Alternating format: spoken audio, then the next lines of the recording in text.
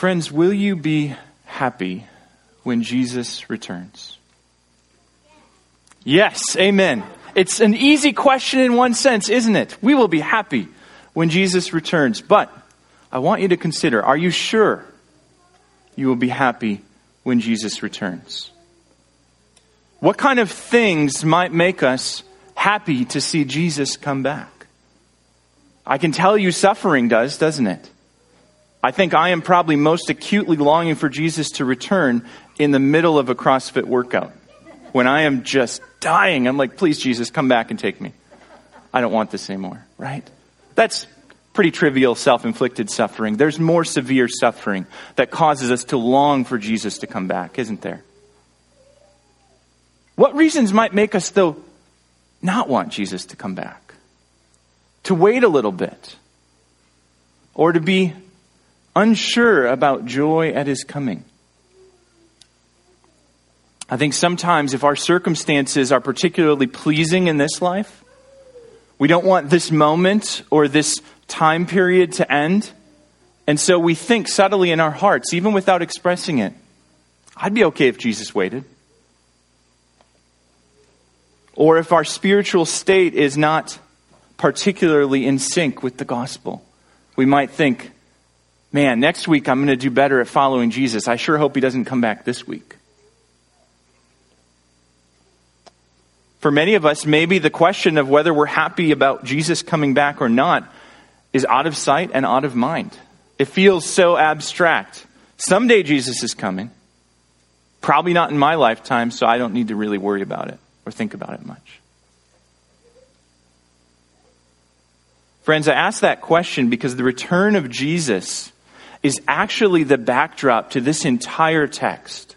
See, when we read through this text, this exhortation to Timothy from Paul, our eyes are drawn, rightly in some sense, to this main exhortation, preach the word, in verse 2. But the backdrop to all of that is actually the return of Jesus. You see, Paul ends his little exhortation to Timothy in verse 8, where he says, there is laid up for me this crown of righteousness, which the Lord, the righteous judge, will award to me on that day. That on that day language is reference to when Jesus returns to judge the living and the dead.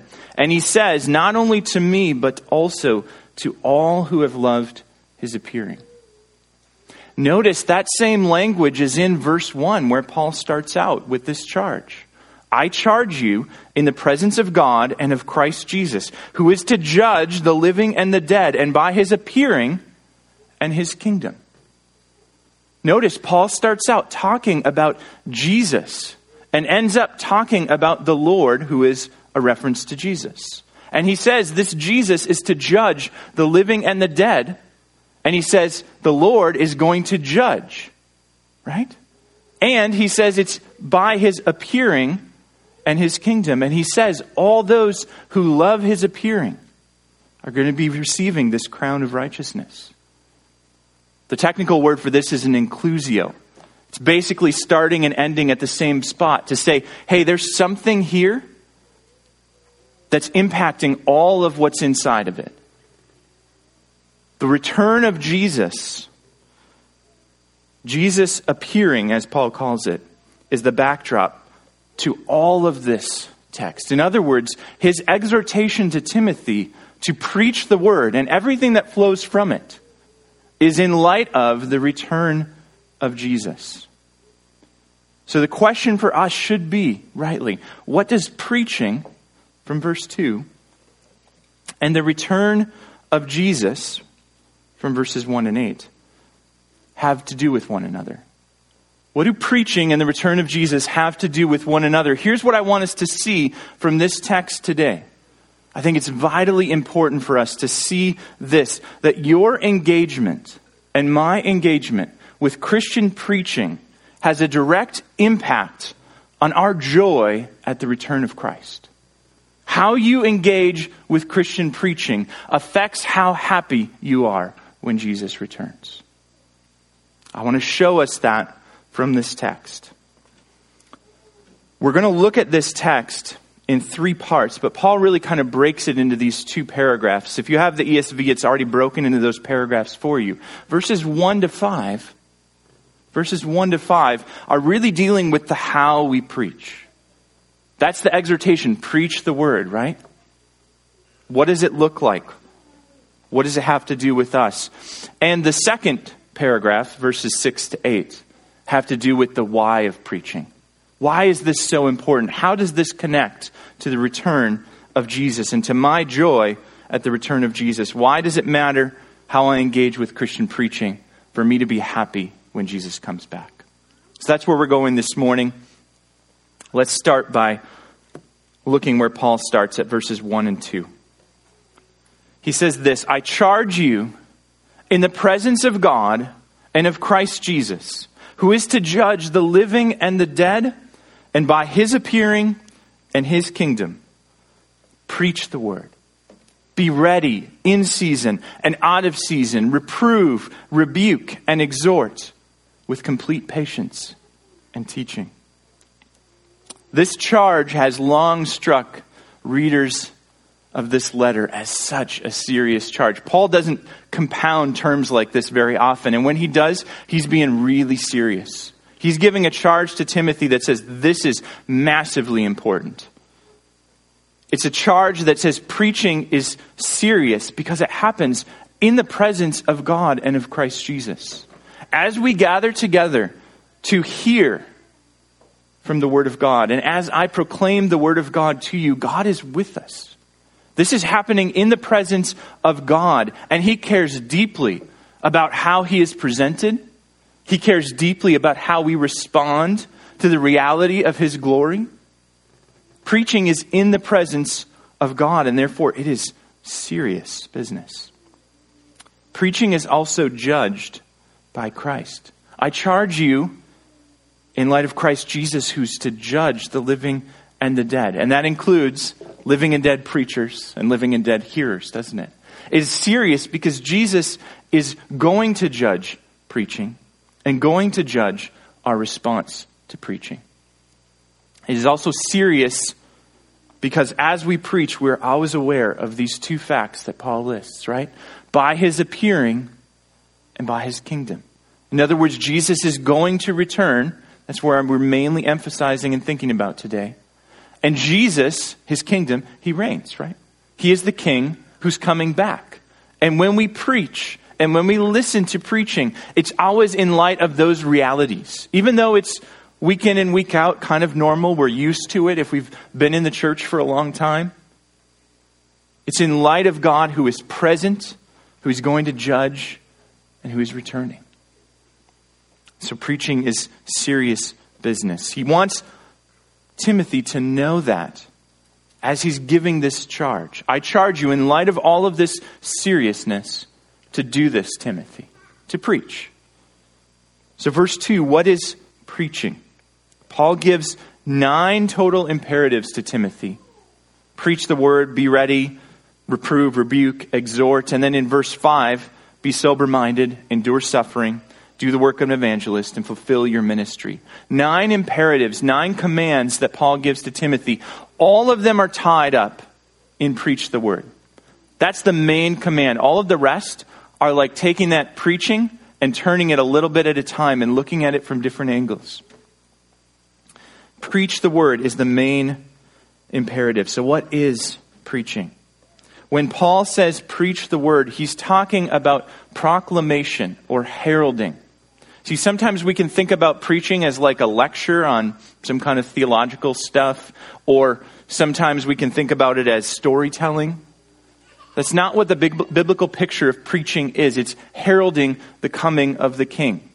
It's the difference between a newspaper article about a fire and actually being in the building while it's burning down, right? One's going to say, hey, this and X and Y and Z happened, the building burned down, and here was the aftermath. It's going to give you the details, but it's a lot different if you're in the building while it's burning down, isn't it? And someone says fire and you run because you don't want to be burned down with the building.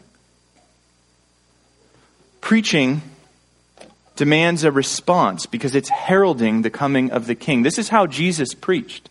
In Matthew 4, he starts preaching. And what does he say? He says, repent, the kingdom of God is at hand. Repent, the kingdom of God is at hand. Do something in light of this new reality that's come to light. That's what preaching is. It's proclaiming that there is a new reality that God has brought about. And that causes us to do something in response.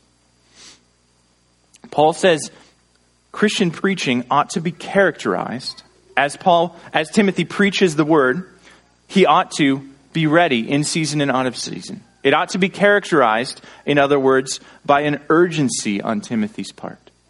Preaching is always urgent. Timothy is called to be ready in season and out of season, and that could have to do with Timothy's mood and availability, whether he's feeling it or not, or those kind of things. It more likely has to do with how Timothy's hearers are responding. Preach when people want to hear. Preach when people don't want to hear. Preach regardless, because the message you have, Timothy, that Jesus died and rose again and is coming back is so urgent it must be told. It can't wait till next week. It can't wait till next month. Preaching is to be urgent, to be Christian preaching. Not only that, but Paul says, reprove, rebuke, and exhort. Verse 2, reprove, rebuke, and exhort. These three terms are getting at the pastoral nature of preaching. Preaching, in other words, is meant to accomplish something in the hearts of the hearers. Reprove, rebuke, exhort are all terms that are talking about something happening in the people who hear. Reproving has to do with convincing someone that their view of God is not according to Scripture. This is the language that Paul uses in Titus when he talks about elders being able to give instruction in sound teaching and to rebuke those who contradict it. That rebuke and reprove are translated pretty closely typically, but that's the same word. He's talking about correcting false doctrine. He's talking about correcting false doctrine in his hearers with the goal towards producing fruit in them. Rebuking is the language of what Jesus did to the wind and the waves when the storm was crashing in on their boat as they crossed the Sea of Galilee. He rebuked the storm and it was silenced. Rebuke has to do with what Jesus did to demons who were possessing people. He rebuked them, cast them out, silenced them. It has to do with stopping false teaching, stopping false doctrine from spreading. Not only that, but exhorting. This is the one we tend to like a little bit more because it's not as harsh as the other two. But exhorting to hear the word of the Lord, hear the promises, and obey them. Obey the commands. Trust in the promises. That's exhortation. All of these have pastoral aims. See, preaching is done in the context of real sinners in need of real grace. It's meant to accomplish something in those who hear, not merely to be talking, not merely to be passive listening, but meant to doing something, to be doing something. Not only should it be urgent, not only should it be pastoral, but it should be patient. Right? Paul points that out in verse 2. Preach the word, be ready in season and out of season, reprove, rebuke, and exhort with complete patience and teaching. This one is one of the harder things to do while preaching. But it's a call to be patient, to let the word and the Spirit do the work.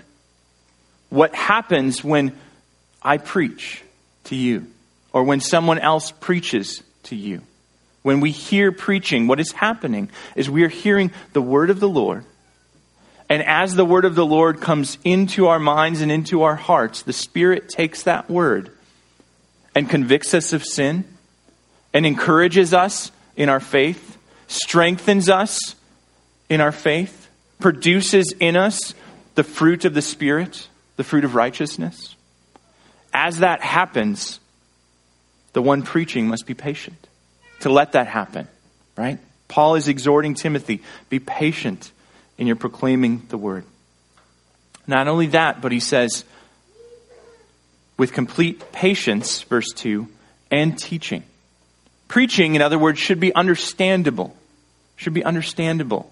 Teaching should accompany preaching. Jesus said, repent, the kingdom of God is at hand. But he didn't just leave it there, right? He explained in his ministry what the kingdom of God was like through parables, through examples. He explained and demonstrated through his ministry what repentance looks like, so that those who heard the heralding, repent, the kingdom of God is at hand, could obey. Preaching, in other words, includes both heralding and explaining or teaching. So Paul is exhorting Timothy, I charge you to do all these things, to preach the word, be ready in season and out of season, reprove, rebuke, and exhort with complete patience and teaching. That's Christian preaching in a nutshell. Now you might be asking, that's all well and good, but what does that have to do with me?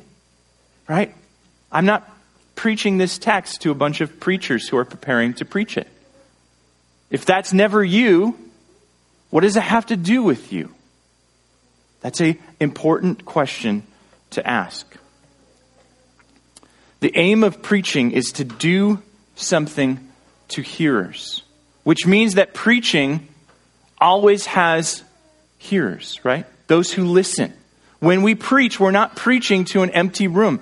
I could get up here and have given this message on Friday to no one here, and it would not be Christian preaching. It would be practicing what I'm going to say, but it would not be Christian preaching in the way that is meant to be Christian preaching, which is God's word and God's Spirit doing something in the heart of those who hear. What that means is the command to preach, what it has to do with you, is Paul thought this was so important that he gave this as the last and boldest command to his disciple Timothy. Preach the word. And implied in that command is a command for those who hear to listen up. To hear carefully, to listen like their faith depended on it.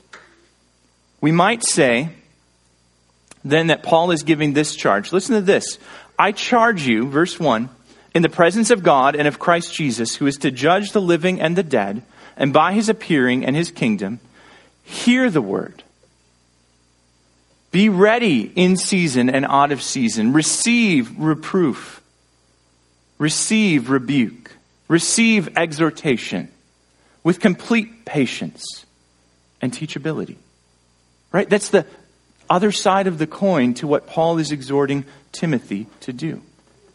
By exhorting Timothy this way, by saying, I'm charging you to preach the word, he's saying to those who hear Timothy, I'm charging you to listen to the word. And that's what he's saying to you and I this morning as well. By charging me to preach the word, he's charging you to listen to the word. He's charging us all to be listeners. Not only those who listen to preaching, but preachers themselves too. Notice Paul says, preach what? Preach not your own ideas. Preach not what's popular or what's current events. Preach the word. The way Timothy and the way preachers throughout the centuries have preached the word is by first listening to the word. Right? So preachers have to listen too, not just hearers of preaching. Paul is saying, preach the word.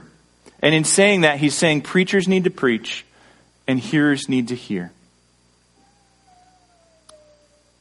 The problem, though, that he encounters at Ephesus, that Timothy encounters, and the problem we often encounter ourselves, is that we're not naturally good listeners. That includes me as a preacher. I'm not naturally a good listener either. We're not naturally good listeners. We see that in verses 3 to 5. Listen to what Paul says in verse 3.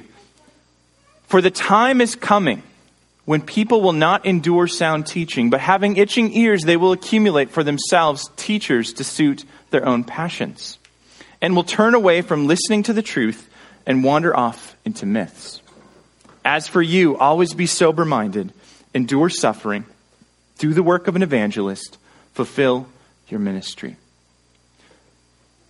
Looking back at verse 3, look at what Paul starts verse 3 with. He starts with the word for, which means he's saying, Timothy, preach the word for or because, back in verse 3, the time is coming when people will not endure sound teaching. Preach the word because people won't listen. Why would Paul say that? Why preach because people won't listen? To answer that question, we've got to dig deeper into what corrupts our ability to listen. And we see it there. We see it there in verse 3.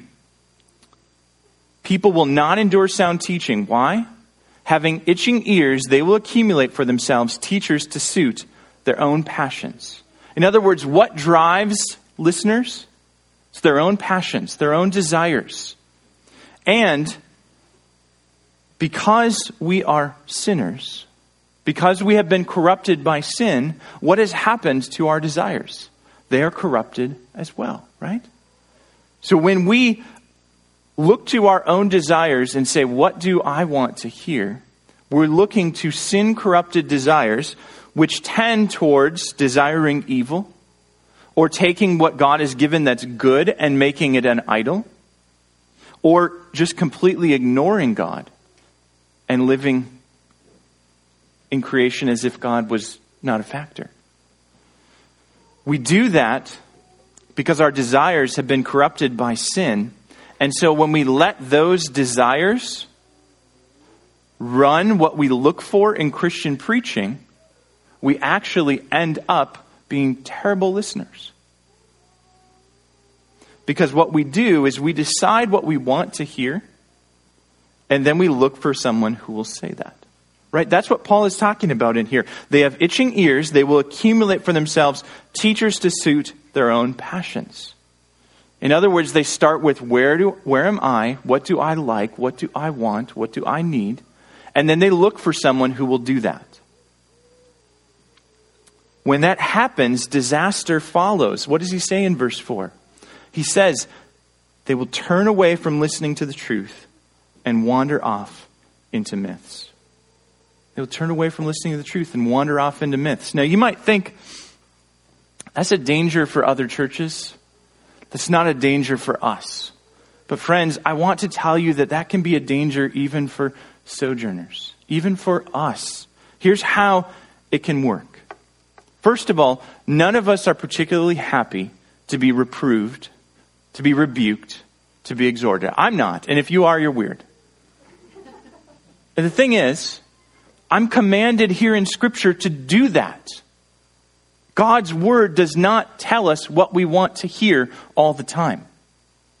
Because we are not holy like God is holy. We are sinners driven by sinful desires often. The passions of our flesh wage war within us. We overcome by the power of the Spirit, but that is a painful process sometimes. So one way that this can happen and manifest itself as sojourners is I can say something from up here that you really don't like that's in God's word. And you can conclude, man, I don't want to listen to that. And you can reject it and not hear the word of the Lord. Not only that, though, I'm getting familiar enough with you, and I will as time goes on, and Lord willing, as he grants me more years as your pastor, to know what you don't want to hear. I'm also getting familiar enough with you to know what you want to hear. I know things I can preach on or things I can say that'll get maybe a little more amen and a little more head nod. I know some of your particular theological hobby horses. Some of you share the same hobby horse as me. And it's tempting as a preacher to preach to that. Right? I want to lean into texts that are going to make my congregation like me and are going to make my congregation happy versus leaning into texts or things that are going to make me and my congregation pretty displeased. Not based on whether they're true from God's word or not, but based on how people will react. This creates a self-perpetuating cycle, right? A feedback loop. If I tell you what you want to hear, you like me more. And if you like me more, I'm more likely to tell you what you want to hear. That's how this works. It's a danger, friends, even for us. By God's grace, I pray that we avoid this danger. And I want to talk about some ways we can avoid it. But I want you to see that it is a real danger. This is not something out there for those crazy people who don't like expository preaching. This is right here for us too. If I itching ears, it creates this feedback loop that creates an incredible danger for us. But friends, the solution that we see in this text, that we've seen already in 2 Timothy actually, is that we need to have our desires, both my desire to be liked and your desire to hear what you want to hear. We need to have those desires brought under the lordship of Jesus Christ. We need to have those desires brought under the lordship of Jesus Christ. Think about this pattern that we saw already in the text of Scripture. Right? We saw in chapter 3 this danger of self-love. Those who were driven by their desire to love themselves and to love the things of this world rather than loving God. Right? Driven by that desire, they led others astray. We saw that in the first half of chapter 3. What was Paul's response to that for Timothy? His response was, as for you, Timothy, you followed me as I've followed Christ. And as for you, Timothy, you've followed the sound words that you've heard even from an infant. This scripture that is breathed out by God, that is profitable to make you wise for salvation, right? The scripture that is breathed out by God, that is profitable to equip you for every good work. So in other words, the antidote to these desires that pull us away from God and His Word is the faithfulness of God and His Word. That's what Paul is showing Timothy here. In spite of all this, Timothy, because of all this, Timothy, for, in verse 3, preach the word for or because people won't listen, because that's what they need to learn to listen. This is why he goes where he goes in verse 5. Verse 5, he says, as for you, again, contrary to these people that are led astray by their various desires. As for you, Timothy, as for you, verse 5, always be sober-minded, endure suffering, do the work of an evangelist, fulfill your ministry. As for you, in other words, keep preaching the word. If Timothy keeps preaching the word, it's going to need him to be sober-minded, right? This is a call to keep calm. To keep sober-minded, to keep clear thinking about what's really going to bring change in these people. Keep calm, Timothy, and preach the word, Paul says. Not only that, but he's going to have to endure suffering. If he continues to preach the word to a people who don't want to preach the word and who acquire teachers for their own after their own passions and who want their ears itched, he's going to have more suffering, not less. But Paul says, endure suffering, Timothy, and preach the word. Do the work of an evangelist, he says. Think about it this way. If the people Timothy has been given to shepherd are so oppositional to the word of God, it's likely that they don't even know Jesus. So what does Timothy have to do? The hard work of evangelizing them. The hard work of leading them to come to know the one who truly changes hearts. Right? Do the work of an evangelist, Timothy. Continue preaching the word. And last but not least, fulfill your ministry. Timothy fulfills his ministry that he's been given by God by preaching the word. This is a call for Timothy as a preacher to do this. This is a call for all preachers, but also for all hearers. In light of our tendency to stray from the word of God, in light of our tendency to be driven by our own passions, to acquire people who will tell us what we want to hear, be sober-minded, see through the fog of your own self-desires, and continue listening to the word. Continue hearing it. When you hear reproof, rebuke, exhortation that you don't like, remember, judge rightly. Is it from the word? And if it is, respond as if it's God speaking to you. Keep calm and hear the word. Endure suffering and hear the word. Do the work of an evangelist and fulfill your ministry. You might be wondering, what does that have to do with hearing? What does that have to do with hearing? This, friends, is where hearing the word of God connects to the return of Jesus and your happiness at the return of Jesus. Think about this for a minute. When Paul says to Timothy, fulfill your ministry, what is Timothy's ministry? It's to preach the word, right? Why does he preach the word. He's been given to the church as a preacher. Paul even says, do the work of an evangelist. We've heard that language somewhere else spoken to the church at Ephesus. I'm thinking about Ephesians 4. Listen to what Paul writes in Ephesians 4 about this. Ephesians 4, verses 11 to 12. Paul writes this. And he, being Jesus, gave the apostles, the prophets, the evangelists, the shepherds and teachers to do what? To equip the saints for the work of ministry, for the building up of the body of Christ. Paul, in his lovely Pauline sentences, goes on, but that's far enough for us to see what I think we need to see, right? He's given preachers, he's given evangelists, he's given shepherds and teachers, etc., to do what? To equip the saints for the work of ministry. So Timothy's ministry is to preach the word to equip the saints for the work of ministry, right? The word is sufficient to do this, as we saw last week in chapter 3, verses 16 and 17, right? 2 Timothy 3, 16 and 17, all scripture is breathed out by God and profitable. Profitable for what? For teaching, for reproof, for correction, for training in righteousness. Why? So that the man of God may be complete, equipped for every good work.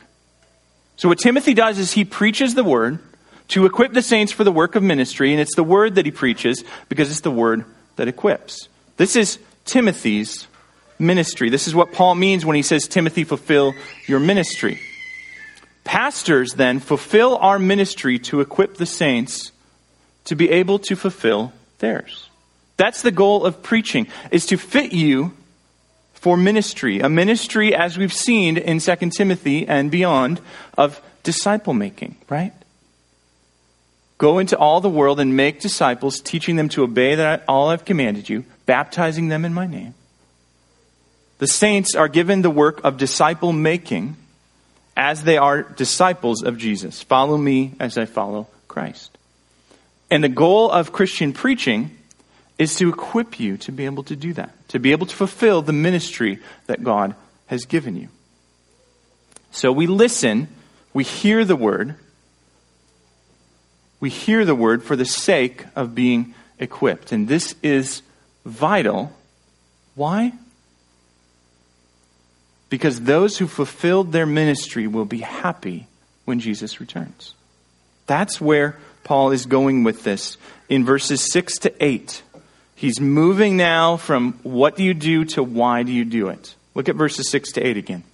For I am already being poured out as a drink offering, and the time of my departure has come. I've fought the good fight. I've finished the race. I've kept the faith. Henceforth there is laid up for me the crown of righteousness, which the Lord, the righteous judge, will award to me on that day. And not only to me, but also to all who have loved his appearing. So friends, he gives Timothy, again, another word for, in verse 6. Why should you preach, Timothy? Because all of this. Because I am already being poured out as a drink offering, and the time of my departure has come. What he's saying is, I'm close to dying. The time is short for me to remain on this earth. Therefore, you preach the word, and your hearers hear the word, so that they can be equipped for the work of the ministry, because Paul's not going to be able to do it much longer, right? He is done. Praise the Lord, he is finished well, but he is done. The current generation is passing away, and Paul here is handing the baton to Timothy. And so for us, as those of us who preach, and for those of us who hear, we do both of those things for the sake of being equipped for this time, because the current generation is passing away. I wonder if you can remember who led you to Christ. Who was Paul, for you as he was for Timothy? Who led you to Christ? Who brought you to know the things of God? And what would they think about your ability to continue that legacy once they're gone? That's what Paul is doing here, right? He's saying, Timothy, you've got to continue this legacy because I'm not long left for this world. Paul was executed shortly after he wrote this letter, and Timothy continued his ministry. Timothy continued to fulfill the ministry he'd been given to equip others to fulfill theirs, all the way down to you and I. Will the legacy of the gospel, will your lineage die with you? Are you equipped? Are you listening to be equipped? That's the first motivation. The time is short. The second motivation for preaching and listening this way, for engaging in Christian preaching, is that God's grace is sufficient for us to finish the race. That's what Paul says in verse 7, right? Verse 7, he says, I have fought the good fight. I have finished the race. I have kept the faith. This is brief language that he also uses in chapter 2. When he says the Christian life is like being a soldier. The Christian life is like being a runner in a race. The Christian life is like being a farmer. He says all these things are hard work, but the work is worth it because the reward is great. And the work is doable because the grace of Christ is sufficient. Right? 2 Timothy 2:1, he says, be strengthened by the grace that is in Christ Jesus. Here he's saying, Timothy, I've done this. Preach, because this is how I did it. This is how I fulfilled my ministry. I faithfully proclaimed the word of the Lord in season and out of season. This is how others faithfully kept the faith, finished the race, fought the good fight. They heard and listened to the word. They heard the promises of God, told them again and again, and they believed those promises. So Timothy, the grace is sufficient for you. Not only that, but verse 8. The reward is great. Paul says again in verse 8, henceforth, it's all done. All I've got left to do is claim the prize. Henceforth, there is laid up for me the crown of righteousness, which the Lord, the righteous judge, will award to me on that day. And not only to me, but also to all who have loved his appearing. The Lord, the righteous judge, is going to award this crown to Timothy, not because he merits it by his good works. This crown of righteousness is evidence that Paul has kept the faith, which means continuing to trust in the Lord Jesus, not walking away from the path of the truth, not walking away from trusting in the goodness of Jesus. I've kept the faith, he says. I've finished the race. This crown then of righteousness is going to be awarded to me. And he also says, this last little bit, not only to me, but also to all who have loved his appearing. That's who receives the crown of righteousness. Those who love the appearing of the Lord Jesus Christ. Those who are happy when Jesus returns. What makes us happy when Jesus returns? It's the expectation that we will hear, well done, good and faithful servant.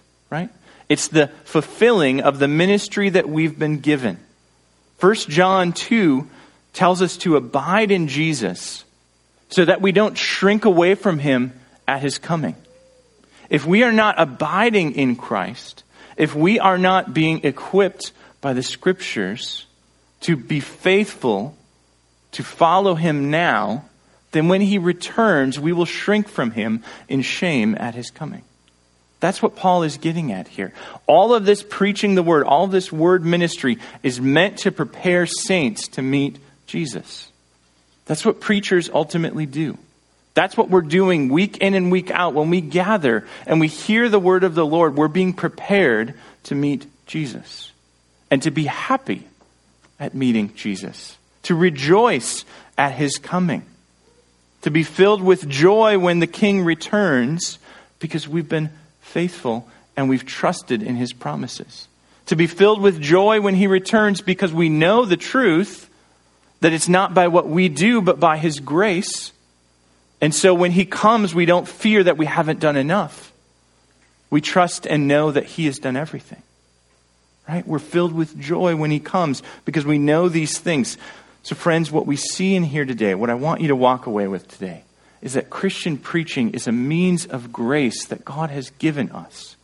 A means of grace that he's given us to fit us for his kingdom, to prepare us to meet Jesus. That's what's happening every week. And so every week, you need to ask yourself, not did I like what I heard, but did what I hear grow in me a love for Christ's appearing? Did what I hear grow in me an expectation that Jesus is coming and that that's good news for me and for all who are found in Christ Jesus? And if it's true that that's what you're hearing week in and week out, and I hope by God's grace it is, then you've got to listen like your joy depends on it, right? And I've got to preach like our joy depends on it. Every week, that's what we do. And by God's grace, week by week, slowly over time, he forms in us a joy at Christ's return. This doesn't happen overnight.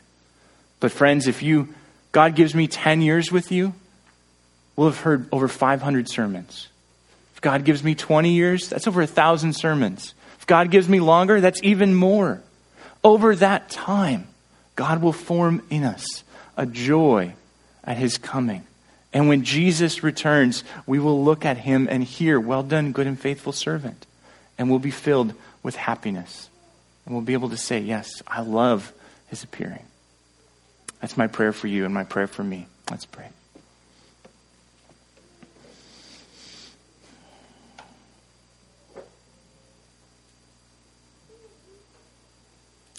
Jesus, thank you that you are coming back for us. That one day you will return and every tear will be wiped from every eye. And there will be no death or dying. Death will have been finally and decisively defeated. One day you are returning and we will be with you and see you face to face and be filled with joy everlasting. Jesus, we struggle to live in light of these truths. It is hard, but you've given us the gift of your word, and you've given us the gift of gathering together week by week and hearing your word proclaimed. And so I pray that you would help us listen like our joy depends on it.